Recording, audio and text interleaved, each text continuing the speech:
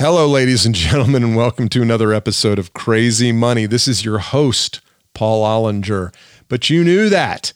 It's a great day to be alive. You knew that also. And if you weren't aware of it, or if you hadn't been thinking about it, thank you for giving me the opportunity to remind you about that today, which is just a fancy way of me saying thank you for being here today. If you're new to the show, this is Crazy Money. It's where I have guests on to have conversations about money and happiness, and we explore that topic through the lens of my guest's money journey or expertise. And today it's a combination of both. My guest is a guy named Ken Rusk. In previous takes of this introduction, I kept introducing him as Dean Rusk, who, as you certainly know, was the Secretary of State under John F. Kennedy and Lyndon Baines Johnson. But this is not him, because that guy's probably dead. This is Ken Rusk, who is an entrepreneur from Toledo, Ohio, who's just written a new book called Blue Collar Cash, Love Your Work, Secure Your Future, and Find Happiness for Life, in which he advocates for making a living with one's hands and offers an analysis of society's obsession with higher education as being inappropriately labeled as essential to every 18-year-old in the country. We'll dive into that in just a second. If you're new or haven't taken a chance to offer your endorsement of Crazy Money, I sure would appreciate it if you take a second to rate this show. That's how Apple and other podcast applications, that's apps, for you cool kids. That's how they know that you appreciate what we're doing on Crazy Money, and they help share it with other listeners who might be looking for a new podcast to love. You can go to ratemypodcast.com/crazymoney, ratemypodcast.com/crazymoney, or you can go to the show notes, scroll down, and see the link where you can do that on your own. What's happening here in Atlanta, Georgia? Well, school started 2 weeks ago, and I just want to say a big thank you to all the teachers and faculty and staff at my kids' school. You know who you are. This team has put a great deal of effort into scheduling, social distancing, enforcing sanitary procedures like mask wearing that are essential to help keep our kids safe while trying to give them the opportunity to be kids. There is no perfect solution to what's going on in our world right now. And I just want to say, I appreciate it as a parent, your thoughtfulness in coming up with this solution. And we don't know what's going to happen from here, but your thoughtfulness is noticed and appreciated by this parent of a 4th and 5th grader. So thanks. What else is going on? Oh, we had the very good fortune of having my in-laws here for a few days last week to celebrate some birthdays. Hadn't seen them for 6 months. So happy to see their faces. And I know my kids were just delighted to see Grandma and Grandpa here. I mention this because on this week's episode, I invited my father-in-law, Steve Seidels, to co-host. Why? Well, for 2 reasons. 1, he was in town and we needed something to do. And 2, he and I have this relationship that I think a lot of fathers-in-law and sons-in-law have, that just because some guy falls in love with your daughter doesn't mean you have anything in common with him. And that, you know, if it goes well, you got to figure out how to get along and know each other for decades, hopefully. And so Steve and I have this interesting relationship because he's a man's man and he does things with his hands. He knows how to fix stuff. He knows how to tie knots. You know how to tie a knot? I know how to tie a bow tie.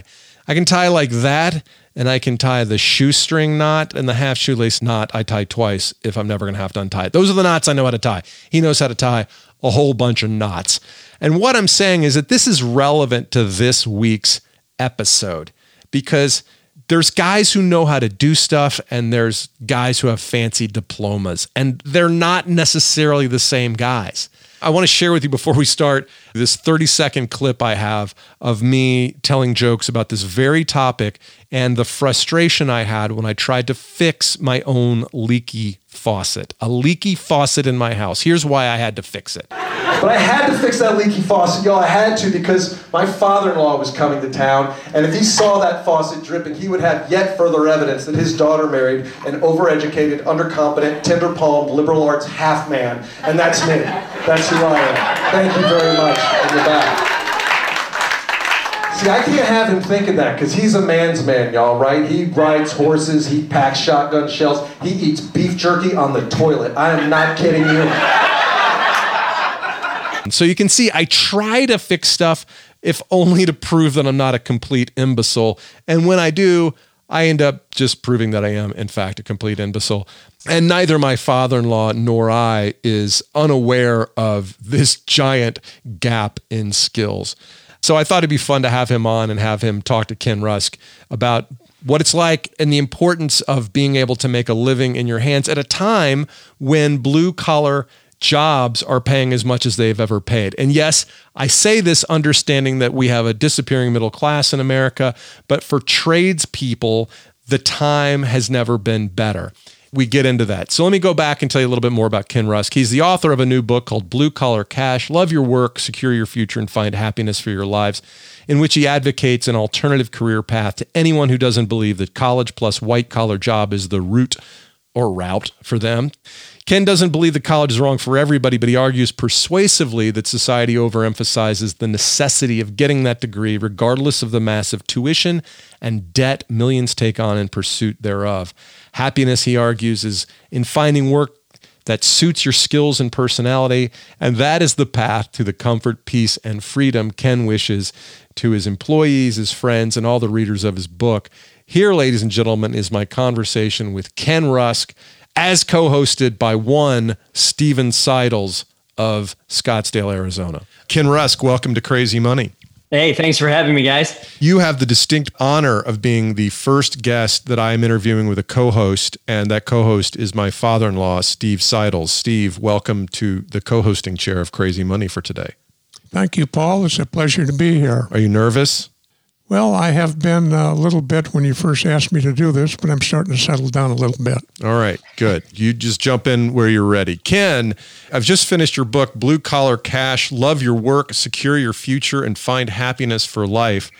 Now, in it, you wrote this book for anyone who feels that a conventional path just isn't for them. How do you define the conventional path, and when did you know that it wasn't for you? Well, first off, I think the words conventional path have changed over the years. You know, when I grew up, I remember being in high school and the teacher asking, raise your hand if you're going to college. And only about a half of us actually raised our hands. And I thought that seemed pretty balanced. You know, some people were going off to college, some people were going off to learn a trade or a skill to work in a business or to work at a factory or whatever that might have been. And then at some point back in the 70s and 80s, they kind of took shop class out of our high schools and they replaced it with rooms full of computers. You know, obviously we all needed to learn computers. I get that, but I don't think it was an either or binary choice between you either learn a skill or you learn a computer. I think we could have done both. And what that did is it kind of eliminated a whole generation of millions of kids who might have learned, you know, how to discover hammering a nail or wiring an outlet or welding a piece of metal or even doing some home economic type things. So that's part of the problem. And I just kind of knew that wasn't for me right off the bat because I liked working with my hands. So who is the person that should pick up this book? Whose life will be changed by reading your thoughts? That's a great question. In this day and age, if you're a parent or a grandparent or an aunt or an uncle or even a mentor of somebody, I think you should read this book and then maybe hand it off to someone who you think could use some guidance, a younger person, have them read it, and then you can have a good conversation together. Lately, we found a lot of people who manage employees are liking this book because you can really build a team full of what Tom Golisano likes to call entrepreneurial employees. And you can build a lot of loyalty that way. But I think the last person that would probably read it is maybe someone in their mid-years that they're kind of stuck at a job that they don't really like and they're kind of stuck in their goals and they want to get free of that and move on with what they want their life to look like and then go after it and start to get it. So there's actually different groups of people that could benefit from this book. Did you feel insecure about going to college, or what was it about college that either didn't appeal to you or didn't work for you as a student? For me, I just knew that that wasn't somewhere that I belonged, and I liked making money. I liked being in control of my own output. I think when you work with your hands, the beauty of that is you get to work as hard as you want. You get to control the things that you create, that you make, that you build. Therefore, your output determines your income in most cases. at least it did for me. So the harder I worked, the more time that I put in, the more results I was able to get, the more financially rewarding that became to me. So for me, I thought, I'm just going to get a 4-year head start on all my buddies that are going to college and try to make my life work right off the bat and avoid paying, the hundreds of thousands of debt that they were collecting, in trying to pay for college that in a time when they maybe didn't have the funding to do so. So you're right that you were picked on as a child. How did this affect your worldview? It's so great because you're the first one that's asked me that question. So I really appreciate you asking me that. Let's lean in. Let's do this. One of the things that I thought was really important was to be able to change the narrative. I mean, yeah, I looked funny as a kid and I had scars and I wasn't a big kid and I got picked on because I was an easy target. I remember one day just throwing some humor in a self-deprecating way back at the guy that was coming after me that day. And I was able to kind of control his emotions from that point forward, because not only did it set him back on his heels, but also the people around him kind of looked down on him like, why did you say that? That was a really dumb thing to say. And I just felt like I had this almost awakening of, wow, I can control how I am perceived. I can control how hard I want to work and the things that I want to do. So from that moment on, I just felt like I had a positive change. And again, once again, thanks for asking that. That's really cool. And how does that affect the way you conduct yourself in business to this day? For me, I always talk about this. I started with about 3 employees and now I have over 200. And I say this all the time. I can't get what I want, nor can my company get what it wants until all of you get what you want first. And I really mean that, because if I can create a bunch of team members to come into my organization and feel like they can build a life for themselves and they're in control of that life and they're in control of the development of their comfort, peace, and freedom picture, whatever that is, then I think we all win. And for me, it just came back to, I wanted to see who I really wanted to be. I wanted to be this other person. I wanted to be this person who was perceived as someone who could get things done, who could control their own destiny, who could give back in service of others. And it was just kind of a whole well-rounding thing for me. So you say you started your company in 1986. What kind of work did you do? We do foundation work. I mean, one of the things that we do, and we have several things that we're involved in, but one of the things that we do is we literally dig ditches around houses to drain water away. It's something I started doing when I was 15. It was a company that was located right next to my high school. So if I wanted pizza money and gas money and money to take out my girlfriend, I needed to get something done. So I had a lot of hours on the business end of a digging shovel, I can tell you that. So it started there and I stayed within the company and just looked for promotions where I could find them, and then ran crews and then ran the crews that ran the crews. And pretty soon I went out and opened my own version of that company, and it's where I've been ever since. So, Steve, what kind of work were you doing at 16? Or what kind of manual labor have you done in your life to earn a living? At 16, I was in a military academy and summer vacations. I was doing all kinds of odd jobs and landscaping and whatever each summer, plus going to summer school to try and keep my grades up. Probably a lot of mowing grass and doing all kinds of things like that at 16. What did your folks have to say about this at the time, Ken? Well, my father, he grew up working in grocery stores and ended up starting his own food brokerage company, which he did really well at. He started that when he was 16 as well. So when I came to him and said, hey, Dad, I can do one of two things. I can go sit in school, which doesn't feel comfortable for me because I constantly ask myself, what am I going to use this for? Some people answer that question properly. I couldn't answer it at the time. Or I can work within this organization, learn everything that I can about running my own company. And they even allowed me to go to other cities to open up new divisions of this same company. So I was kind of like learning on somebody else's dime. And I thought, what a better way to learn how to run a company or open one than to just, practice at it with somebody else's company. So it just felt really natural for me to progress into that path. And so far, so good. So you speak very clearly about the degree of manual labor that you were doing. You were literally a ditch digger. And it made me think of the famous Judge Schmales quote from Caddyshack, where he says, in a non-charitable way whatsoever, well, the world needs ditch diggers too. Yeah. But you've made a pretty good living digging ditches. Why do you think there's such a stigma about doing work with one's hands? That's real simple. I think so many people, they just have this default mechanism okay, I got to go to high school, I got to get good grades, and I got to go to college. Well, nobody ever questions that default thinking, okay? The teachers push it and the parents push it, and it's obviously the colleges push it. It's because it's all they know. And everyone feels like, well, that's the only way to get yourself to a better life. Man, nothing could be further from the truth, because especially now that kids are growing up with things like cell phones and tablets in their hand, and they're not out in the backyard building tree forts. They're not discovering these types of jobs in shop class anymore. So the problem with that is it creates a whole supply and demand imbalance.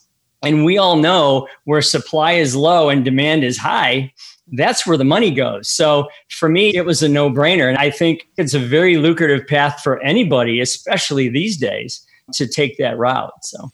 Well, the pay is good. Despite what we hear about the disappearing middle class, what are the other advantages of a blue-collar lifestyle? I think you can do a lot of things. You can control your output. You can control the quality of your work. You get to see from beginning to end what happens there. I think you can control your time, okay? Because the harder you work, the more time you have to do the things you want to do. And I really think, to me, it's always been about this step back moment. And that's the moment where, you're done laying up that day's worth of beautiful stone on a beautiful stone kitchen, and you can back away from that at the end of the day and maybe lean on your shovel a second and sip your pop and look at that kitchen and go, wow, I did that. That is a beautiful thing I just created, and that will stand the test of time. I don't think some of those jobs where you're sitting in a cubicle all day give you the same satisfaction, because you might be just a very small cog in a very large wheel, and you don't get to see the end game there. So that feeling of satisfaction that you talk about, that's how I feel when I finish a 1,000-word essay and I submit it to somebody to publish somewhere. But if I try to fix my own leaky faucet, I make a complete mess out of my bathroom. I waste. My father-in-law is laughing silently. Why is he shaking his head like he agrees, right? Well, I sent you a link to some comedy we're going to run at the end of this, which is all about how insecure I am about having a very handy father-in-law and having no skills around the house or the yard myself. So we're going to get into that. But I understand that feeling of satisfaction. I just don't find it in the day-to-day tasks around the house, or I never developed the skills how to build things. Am I a lost cause at 51 years old? Well, I don't think you ever are a lost cause. And that's why when you asked me about who should read the book, we've determined that it's anywhere from 17 to 50 years old. You can get something out of this book. And one of the things is, if you start with today, this is one of the things I do with our employees. I have them actually take a large piece of white cardboard paper, like poster board, and I actually have them grab a box of crayons and literally draw what they want their life to look like in 1, 3, 5, 10 years. I mean, are you a house person, or are you a farmhouse person? Are you a condo person, an apartment person? Are you in the city? Are you in the suburbs? Are you in the farmland? And I actually have them get real detailed. Are you a pickup truck guy, or a car guy, or maybe an electric vehicle person? Are you a dog or a cat person? Get really detailed into what you want your life to look like. And anybody can do this, because you only have today to start to see what the rest of your life is going to look like. And that's why I think it's so important for anyone, especially if you're in one of those jobs where you're stuck in a cubicle. I even had somebody from a local newspaper that was asking me that same question, but the more I quizzed them on it, they were asking them for themselves. Right. So, yeah. Journalism is a bad place to be right now. I think it's never too late to think about what your life looks like. So. Right. Steve, you want to ask this question? The question is, are blue-collar jobs more susceptible to economic cycles than white-collar jobs? Well, I can tell you that this pandemic has proven a lot of things. It's proven how essential blue-collar workers are. I've never seen the front yards of all the houses in my neighborhood look as good. I've never seen things be so clean. I've never seen things get fixed so much, repaired, replaced, improved upon. If there's a silver lining from a pandemic, it's the fact that we've kind of rediscovered family life at home. And I'm all for the fact of maybe parking the minivans and not going 3 hours every weekend for the soccer game and all that insanity.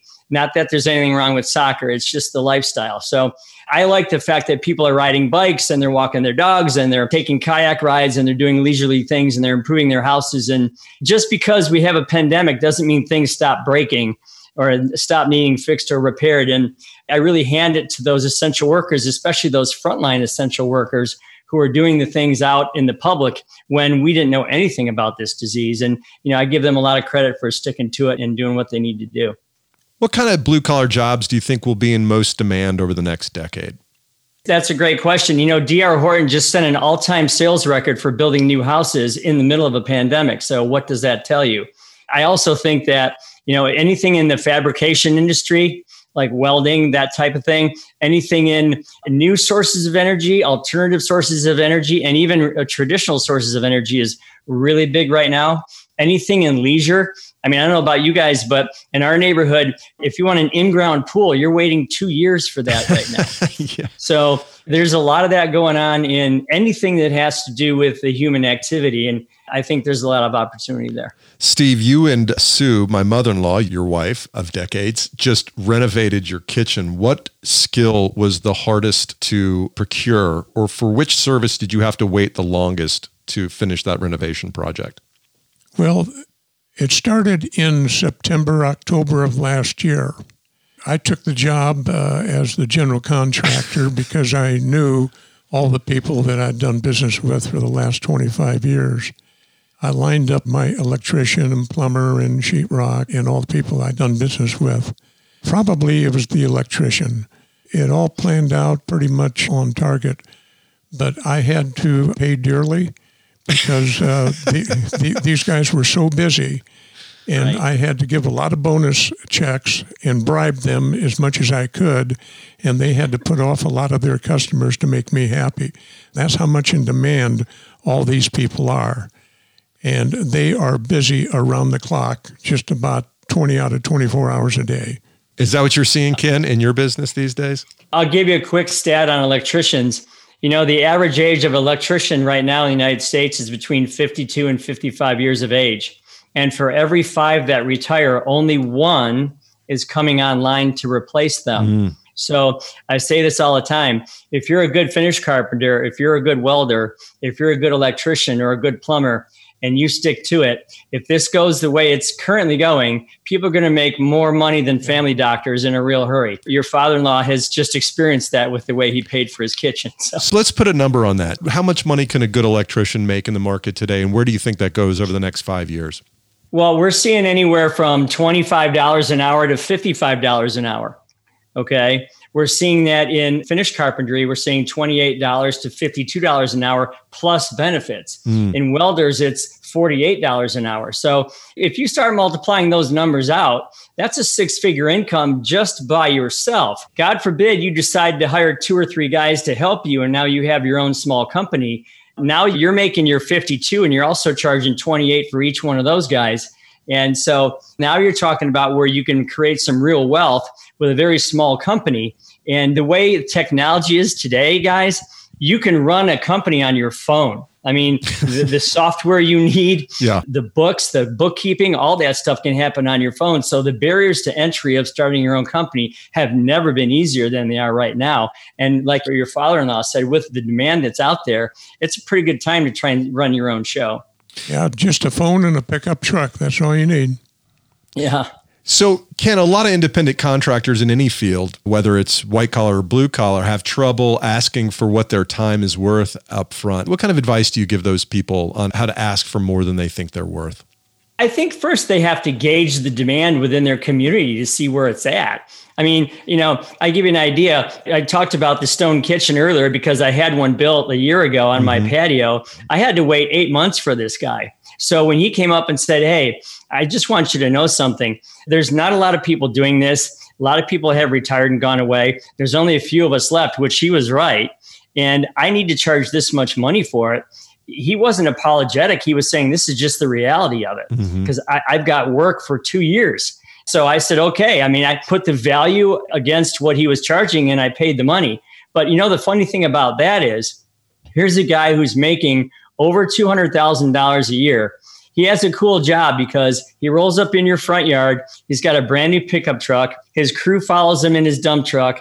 They all get out. They have their coffee. They have their jeans, their T-shirts, and their boots on. They're cranking up Led Zeppelin, and they're going to work creating these wonderful pieces of art. And here's the saddest part. Do you know that guy has no one to leave his company to, and he wants to retire in 5 years? So just think of the opportunity there for someone who says, you know what? Kind of like working with my hands. College thing isn't for me. I'm going to spend 4 years maybe shadowing that guy and then take that company over. There's a beautiful opportunity out there for someone who's maybe got a little ambition, Yeah. Along those lines, you say on page 39, and I wrote down the page number because that's how thorough I am. You say, if you put in hard work, it will pay off. Now, Ken, come on. That is very antiquated notion. You must be an old-fashioned guy. Look at it this way. When is the last time you had someone walk up to your front door that you wanted to hire, look you right in the eye, give you a nice smile, and give you a nice firm handshake? And oh, by the way, they were early. Okay. They were 3 minutes early to the meeting. Again, God forbid they show up on time and they do what they say they're going to do, and they do it in a quality way, and you're proud of it and they're proud of it. They now just put themselves in very rarefied air because there's not many people who do that anymore. So I do believe that hard work and honest work and on-time work and standing behind your work is something that's almost so rare anymore that it's looked upon as if, oh my gosh, who is this Superman? Well, that guy used to be normal, but now he's rare. So that's why I think hard work will still rule the day no matter what. When you interview a potential employee, what do you look for? I look for somebody. Now, this is a little controversial, okay? In this day and age, with all the information kids have in the palm of their hand, they can job shop you 6 ways from Sunday. I mean, between the highway and my office, there's 25 help wanted signs. So it is a hirees market right now. When I look at something like that, I like a guy who looks at me and says, okay, I've got some goals. I've got some things that I want to do with my life. What's in it for me to work for you? I like that. It sounds cocky to some people and it sounds put offish to some people. But if I have a guy that really wants to create a life for himself within my organization and I can convince him he can do that, it's kind of like, thanks for the training, Ken. Now get out of my way and let me do it. I take that guy every day. And what is that guy getting from you besides a paycheck?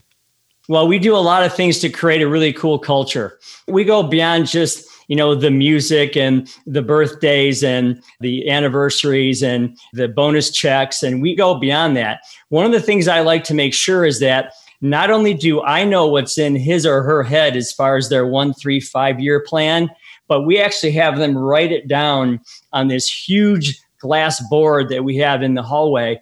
And it's there for all to see, because I believe that once you commit to a goal, then you set it up very specifically so that it has a beginning date, an end date, and an actual plan to make it happen. Then you share that with all of your coworkers. There's this huge support system that makes that happen every single time.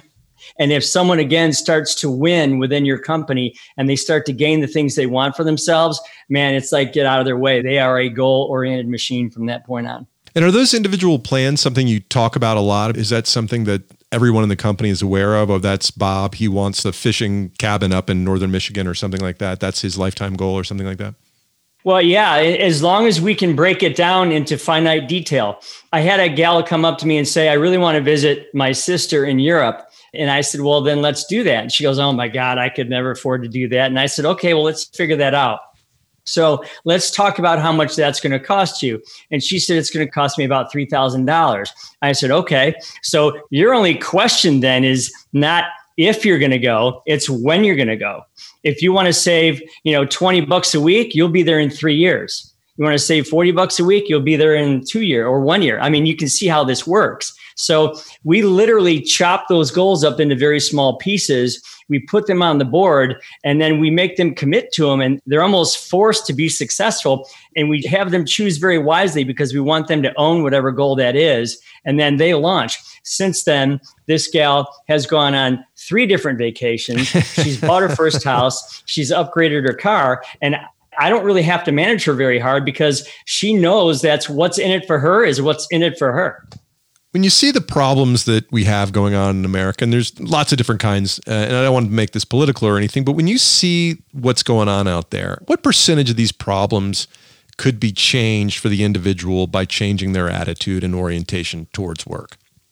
I think belief is everything. And I think belief in yourself, there's no more powerful a medicine or program or whatever than believing in yourself. And I think what happens is, a lot of times these kids come out of high school and it's almost like somebody hands them an axe and says, there's the wood, start chopping. And they have no idea where they're going. They're just told chop, chop, chop, and someday you'll be somewhere. I don't like that at all. I would rather have them begin with the end in mind, which is what they want their life to look like, and then work from that point backward to now. I don't want to walk down a path not knowing where I'm going. I want to walk down that path knowing what the beginning date is, how long the path is, how long it's going to take me to get there, and exactly when I'm going to be there. And then I'm going to set a new path. So I absolutely believe, one of the things that we do is we create what's called the Millionaire Club in our office. And this is such a simple piece of financial advice. I don't understand why it's not taught more in schools. If you're 21 years old and someone says to you, okay, you're going to get a job and you're going to make $40,000 a year, the first thing I want you to say is, thank you for paying me $37,000 a year. Because I want that $3,000 to go into a 401k at $60 a week. If they do that from the time they're 21 to the time they're 31, they can stop saving money.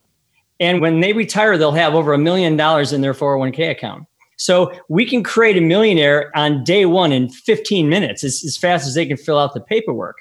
Okay. So when you think about those simple things that they just aren't taught to these kids, it just makes me crazy, because I wish someone would have told me that. I mean, I got in a little later in the game, but I still did it. But it's just nuts how this simple information isn't given to some of these kids coming out of high school. You write that we should plan our careers to support the life we envision instead of the other way around. I agree with you completely, but that wasn't a concept that occurred to me until I was probably about 44. How do you teach that to a 22-year-old kid? I look at it this way. If you were to see the things that I've accomplished, okay, whether it's the house I live in or, when I'm racing my car at the track or when I'm at the golf course, whatever it might be, no one has ever come up to me and said, wow, you look like a successful guy. Where'd you go to school? Okay. Yeah. They always say to me, what did you do? How did you get there? How did you grind out a good living? How did you make that happen? And that's why sometimes, if you put ditch digging on a list of 100 things that I wanted to do when I was a high schooler, it would be number 99. Okay.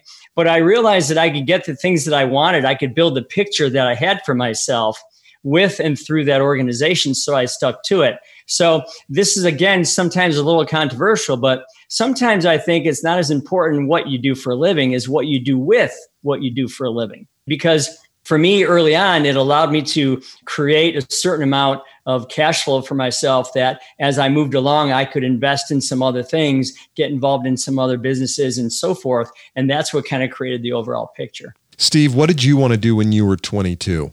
What did the career path look like for you at that age? Well, let me think. When I was 22, just got married and went to work for our family corporation in Cheyenne, Wyoming. And that was right in the Vietnam War. The Army was after me. I was going to be drafted. At the last minute, I got into the Air Force. That changed my whole life. 4 years later, we had sold our family corporation, and I didn't have any idea of what I was going to do. And I was 26 years old. So I started from scratch, and life went on. Yeah. Ken, you talk about the race cars, the golf courses and all that, but that's not your main motivation or your main goal. You talk about the concept that you mentioned earlier of comfort, peace, and freedom. How do you set that up as the goal and stay on track towards that end? I think, again, it's different for everybody. The level of comfort, peace, and freedom. My daughter was sick about 13 years ago, and I remember writing a letter to her about what I thought was important in life. And she's fine now, but she battled some stuff for a while.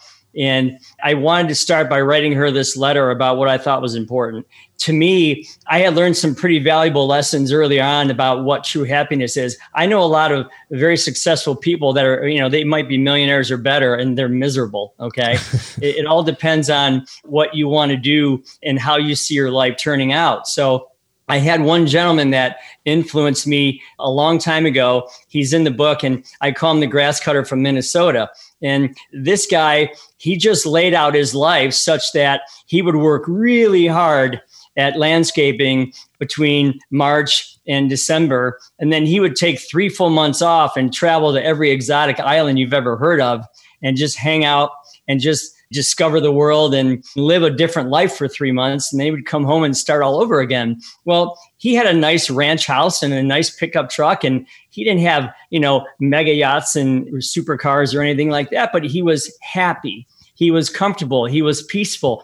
I mean, imagine knowing that you're going to, as July, August, September, October, November start to show itself, and you know that you're going to have 90 days to just sit around and get tan and discover these islands and hang out at these Club Meds or whatever. That was his peace. So I think if everybody draws their own version of that, they can obtain it and then get the happiness that really everyone should be after.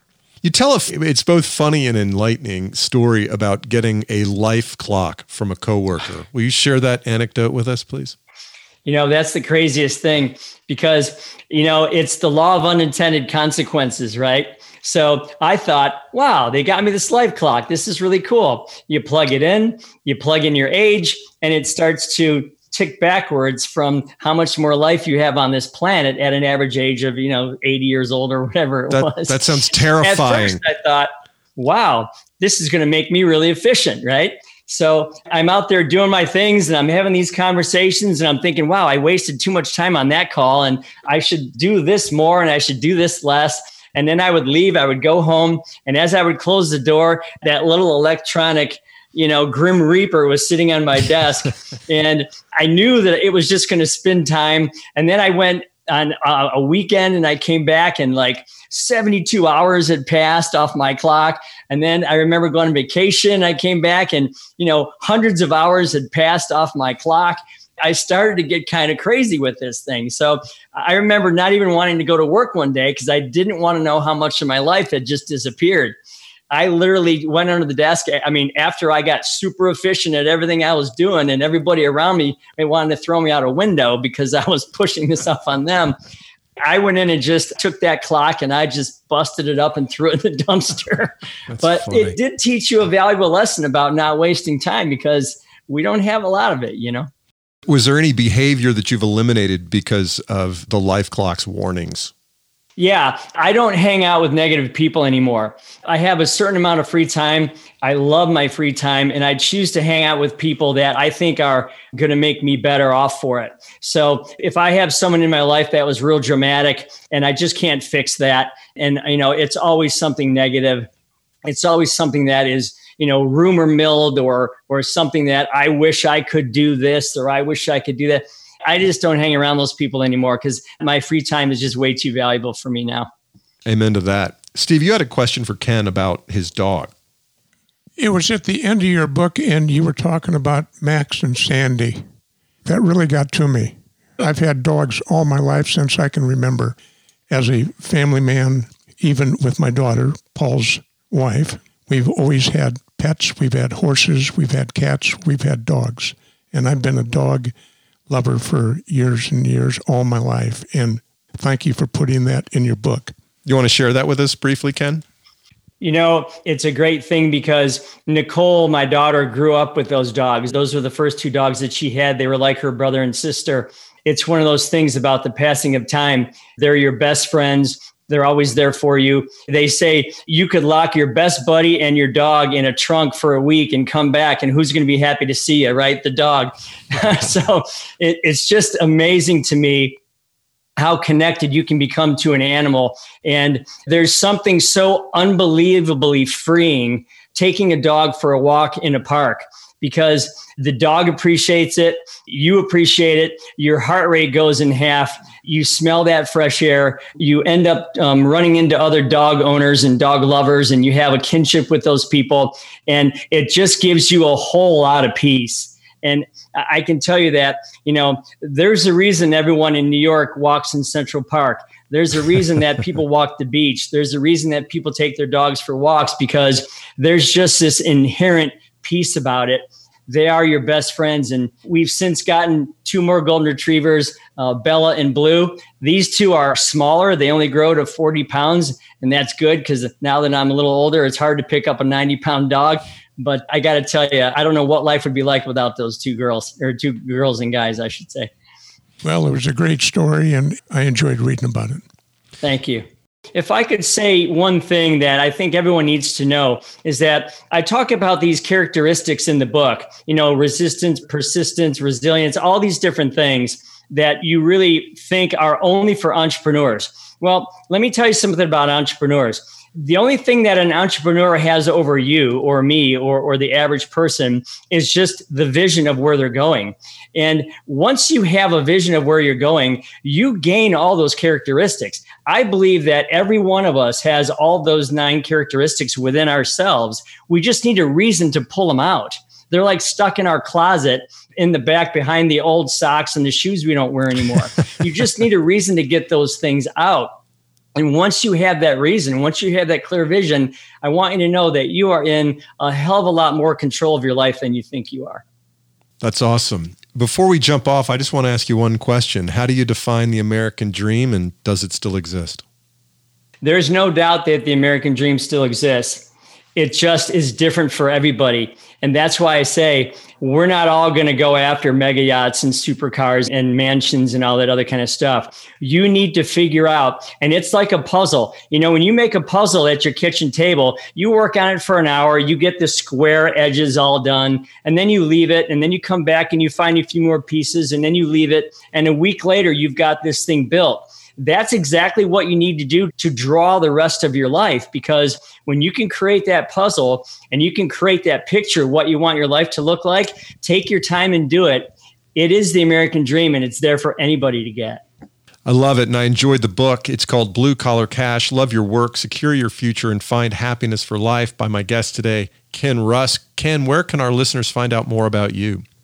Well, you can follow me at Ken Rusk Official on Facebook and Instagram. You can also get the book at kenrusk.com, or it's available wherever books are sold, Amazon, Indie Books, Apple Books, Barnes & Noble, bluecollarcash.com. You can find it any one of those places. And we will have links to those in the show notes. Ken, thanks for joining us today. I really enjoyed the conversation. Thanks a lot for having me, and good luck with that kitchen, by the way.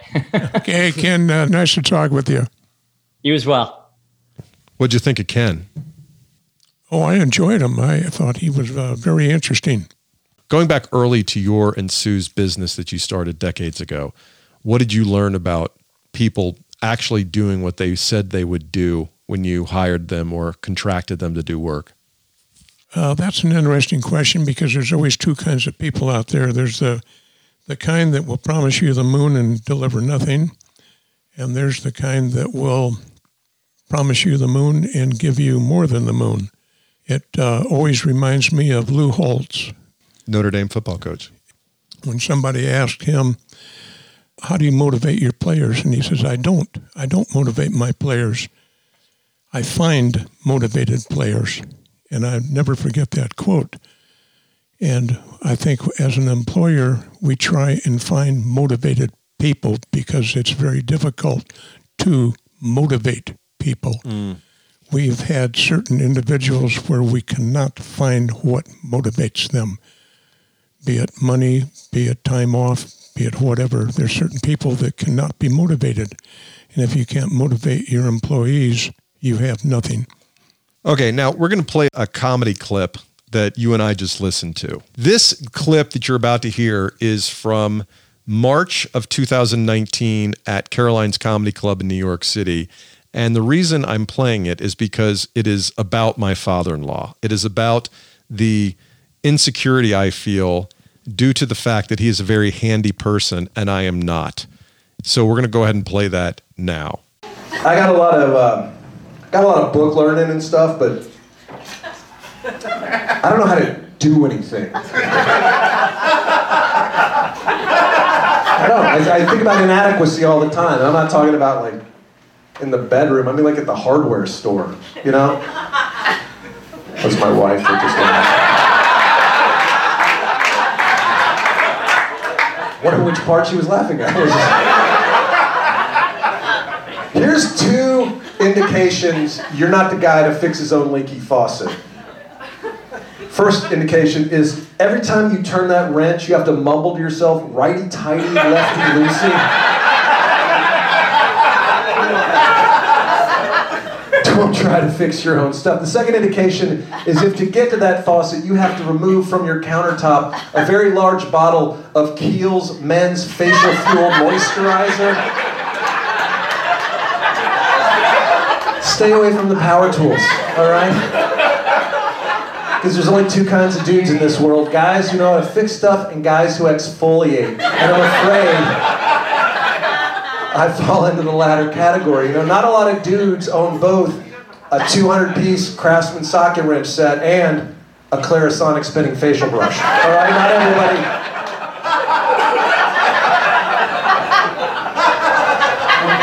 Which is really too bad, because with the socket wrench set, you can fix anything in your house. And with the Clarisonic spinning facial brush, you can gently remove dirt, sweat, and oil left behind by ordinary soap and water, you know? And what I love about that joke is that the women laugh, the gay dudes laugh, and the straight dudes are just sitting there looking at me with "what the fuck" written all over their dumb, dehydrated faces. You know, they're like, "What are you talking about?" They're like, "I'm talking about a daily skincare regimen, man. Put down the Irish Spring, that's napalm, goddammit. It'll scorch your face right down to your skull bones."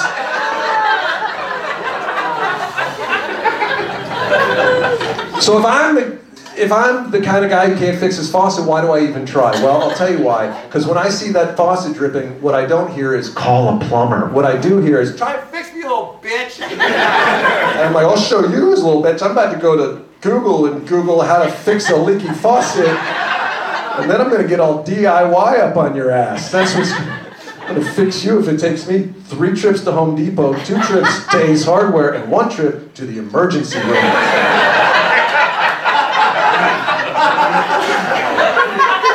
And after I spent 11 hours trying to fix a faucet, I finally give in and call a plumber. And when she arrives, yes, she, the best looking plumber in North America, she looks at the mess I've made and says, "What made you think you could fix this?" And I say, "Well, I do have a master's of business administration."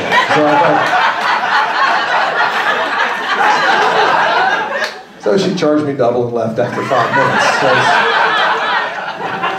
But I had to fix that leaky faucet, y'all. I had to, because my father-in-law was coming to town, and if he saw that faucet dripping, he would have yet further evidence that his daughter married an overeducated, undercompetent, tender-palmed, liberal arts half-man, and that's me. That's who I am. Thank you very much, and you're back.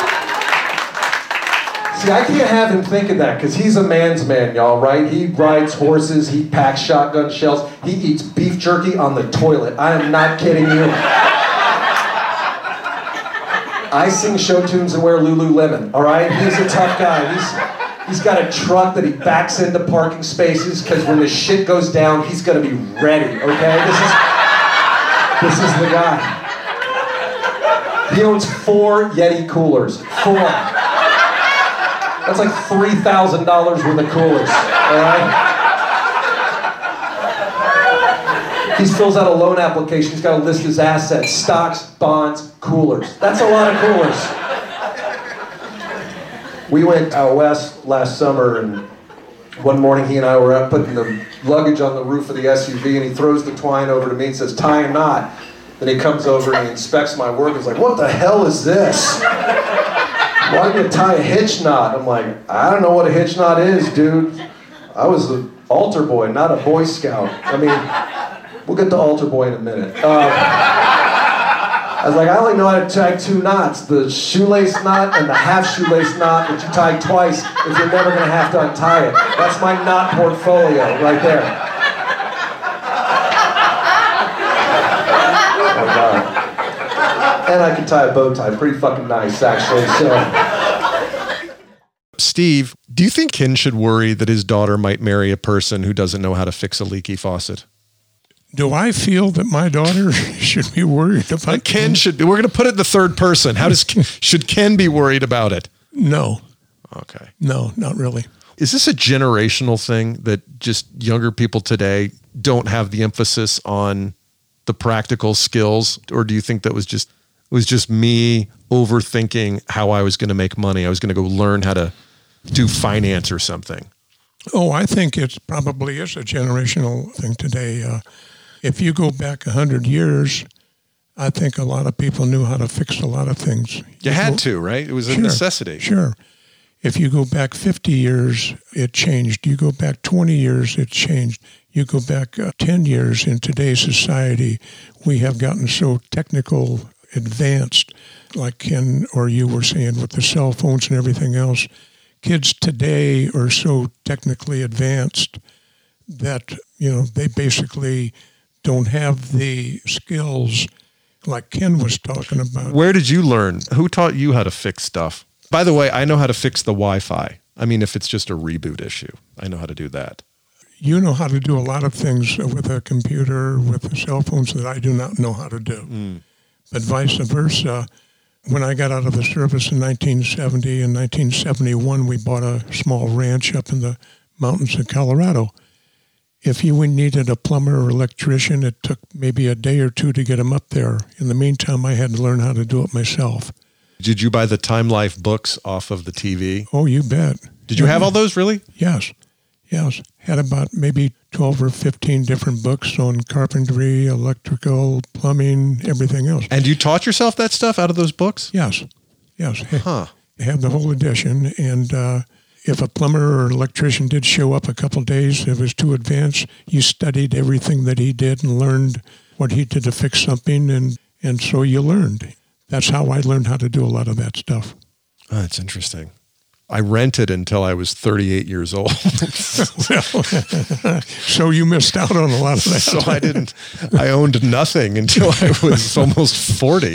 In fact, no, wait, I didn't buy a house until, I was 39 when Stacy and I bought our first house in LA because she was pregnant when we moved in. Well, I was lucky enough to find an old rancher up in the mountains that needed to sell a 25-acre horse ranch. Yeah. I gave him $100 down and a 25-year mortgage for $700 a month. That was the first place that Sue and I bought for $100. All right, let's talk about takeaways from Ken. What are the 3 most important things you think he addresses in his work? Well, I thought one thing that he addressed in his work was not everybody obviously needs a college degree to make money, especially in today's environment. I thought another aspect of what he talks about is that there is a great deal of money to be made in a lot of different blue-collar endeavors, in that carpentry, electrical, plumbing, and whatever that one can get involved in, be it a male or a female, and that if you use your hands and mind, that you can make a lot of money and be pleasantly surprised in doing so. Yeah. Does the irony of hearing our yard services leaf blower outside while we're talking, does that strike you? No, I've had these earphones on now for 45 or 50 minutes or so I haven't heard Gets warm, I haven't heard the leaf blower. The leaf blower's out there, and as I'm hearing it, I'm like, oh, that's why my kids don't know how to rake. Here's what I like. One, I just think he's a really practical, smart guy, and there's room for a lot of different interpretations of the way the world works. But, when it comes back to basics, hard work matters. Hard work gets you way ahead of somebody that's not going to work hard. And that hard work should be in service of a larger life vision. And that's something I didn't learn until much later in life too, is you got to ask yourself, well, what role does work play in my life? And sure, that changes over time. At first you just want to pay off some bills. You want to be able to pay your rent. And then you get a kid and you're like, oh man, I want to get a little bit of space here in my budget. And then at some point you get to think long-term. But I love the fact that he emphasizes thinking about the life you want to lead and what comfort, peace, and freedom means to you. Comfort, peace, and freedom. What do those things mean to you and how do you achieve them? Because for some people, comfort means luxury. It means a second home. But to me, comfort means I know how I'm going to pay my bills. I'll rent that vacation house when the time comes. What do you think about that? I think along with comfort, it has to be something in life that you enjoy doing and not something that you have to do. What's that for you? Something that you enjoy doing. and not that you have to do for money. If you enjoy doing something, you're probably going to do it very well. Mm-hmm. If you have to do it, you're not going to be happy doing it. You're going to probably end up miserable. It's going to make your life miserable. But don't do it just for the money. Do it because you enjoy doing it, and then the money will follow. Well, that's the theory behind this podcast. Well, I thought it was very interesting, and probably to read the book, you're going to get a lot more out of it. Yeah. Now for the most important question, do you really eat beef jerky on the toilet? I prefer not to answer that question. I'm going to take the fifth on that. All right, Steve Seidels, this has been fun. Thanks for joining us on Crazy Money. Well, I enjoyed it. I was a little nervous at first, but I really enjoyed the whole venture. Thank you for asking me, Paul. You did awesome. Thank you, listeners, for staying with us all the way till the end. If you have a second, make sure you subscribe to the podcast or scroll down past my gorgeous green face, write us a review, hit some stars, or follow us on whatever app you are listening to us to. Thank you to my producer and editor and friend, Mike Carano. Mike, make me sound smart.